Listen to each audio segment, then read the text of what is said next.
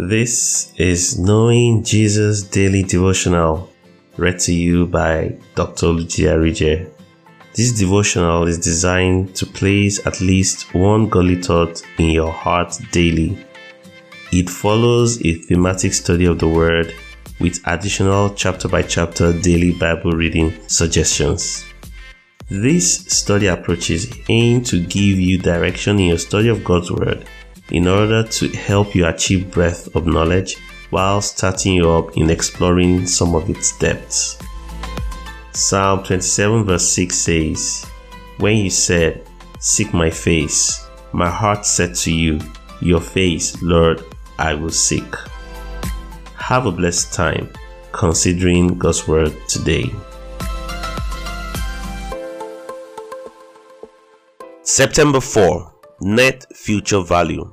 Our text for today is Romans chapter 8 verse 24. "For we are saved by hope, but hope that is seen is not hope. For what a man seeth, why doth he yet hope for it?"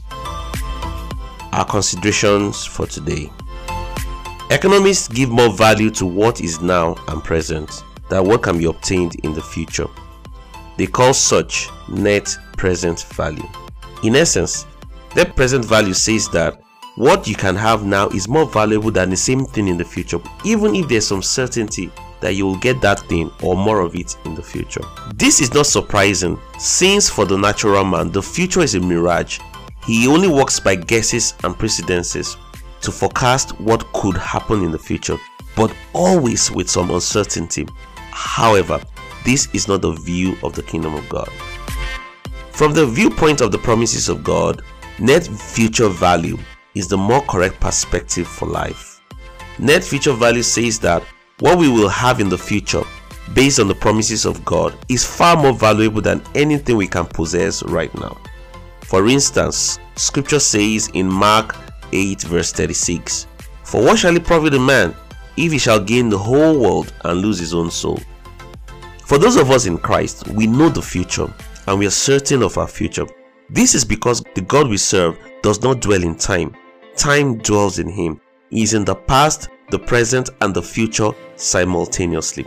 This may be difficult to wrap your mind around, but if you consider him as the one who is omnipresent, present everywhere at the same time, omnipotent, can do all things, and omniscient, knows all things, his eternal value will become more understandable to you.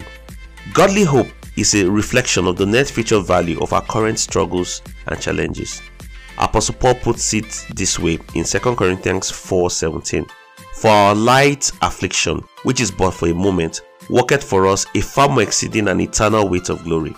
The net value of the future glory we shall receive in the kingdom of God is indescribable and inestimable. Apostle Paul calls it a far more exceeding and eternal weight of glory. For this reason, we do not give up on ourselves or on God. We do not faint. Although expressions and physical circumstances around us may look gloomy, we do not look at the things which are seen, but at the things which are not seen. For the things which are seen are temporal, but the things which are not seen are eternal. Those unseen things in this regard are our net future value, that exceeding an eternal weight of glory found only in God. Now, take this declaration of faith with me. Thank you, Father, because my future in this world and in the world to come is assured in Christ.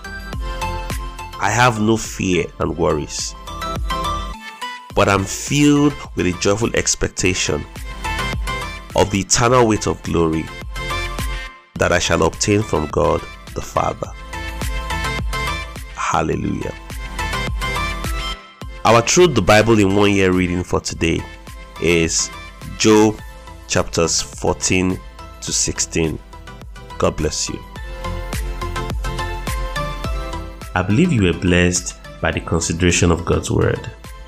Don't forget to read the Truth the Bible in 1 year chapters for today. Join Dr. Arije again tomorrow as we get to know Jesus daily.